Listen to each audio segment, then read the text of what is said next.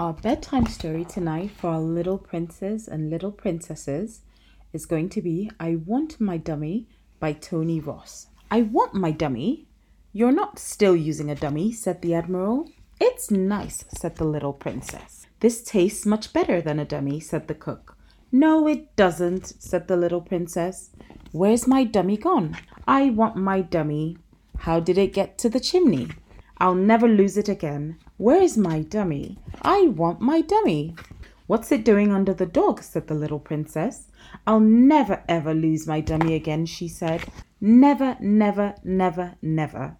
Burglars have taken away my dummy. I want my dummy. But how did it get into the dustbin? It tastes better after a wash, said the little princess. It's gone again. I want my dummy. How did it get into the pond? I'll never let it go again, said the little princess. It's safe on this ribbon. Aren't you two grown for a dummy? Said the Prime Minister. No, no, said the little princess. Soldiers don't have dummies, said the General. Ladies don't have dummies either, said the maid. Well, I do. So there, said the little princess. That dummy looks stupid, said her cousin. It does, said the little princess, but it's not mine.